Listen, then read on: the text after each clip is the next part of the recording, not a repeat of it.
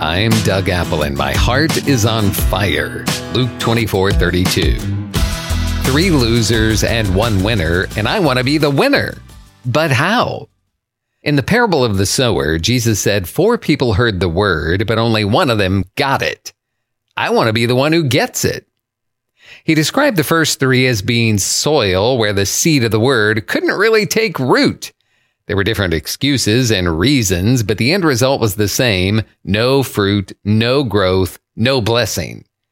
Then in Mark 4:8, Jesus said, "But other seed fell on good ground and yielded a crop that sprang up, increased, and produced, some 30-fold, some 60, and some 100.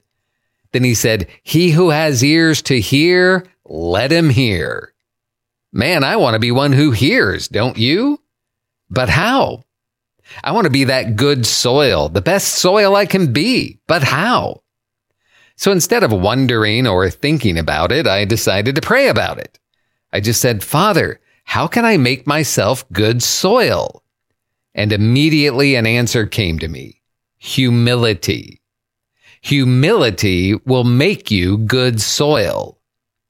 In Luke 18, Jesus talked about 2 men who went up to the temple to pray. One was proud. Yes, he thanked God, but listen to how he did it. He said, "God, I'm so thankful that I'm not like other people." Wow. With soil like that, it's no wonder the seed just bounces off of it like glass. But the second man stood at a distance. He wouldn't even look up when he prayed, and he cried, "Oh God, have mercy on me, a sinner." Now that is good soil. God can bear fruit in soil like that.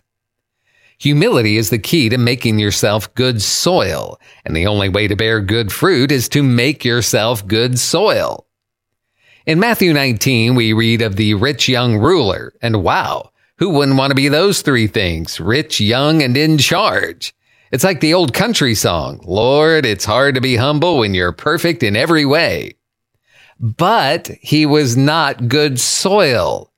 The very literal Jesus, standing right there, planted the good seed of the word directly into the rich young ruler, and what happened? Tink, tink, tink. Like a seed bouncing across glass, the word of the Lord was of no effect. Because why? Because he was lacking humility. He was lacking need and want and hunger and desire. So when Jesus speaks to me through the Bible, through the Holy Spirit, through other parts in the body of Christ, will I be ready? Will I be good soil? Yes, I will. I must. There's no other way that works.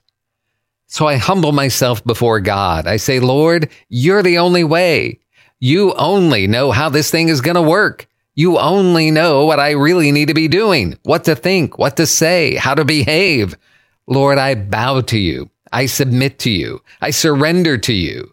You're the potter. I'm the clay. You're the shepherd. I'm the sheep. You're the king, and I'm your humble servant, just wanting to do what is my duty to do. God, I need you in every way." Humility. It's the key to making yourself good soil, and becoming good soil is the only way to bear an abundance of good fruit for this life and for the next. May God bless you today.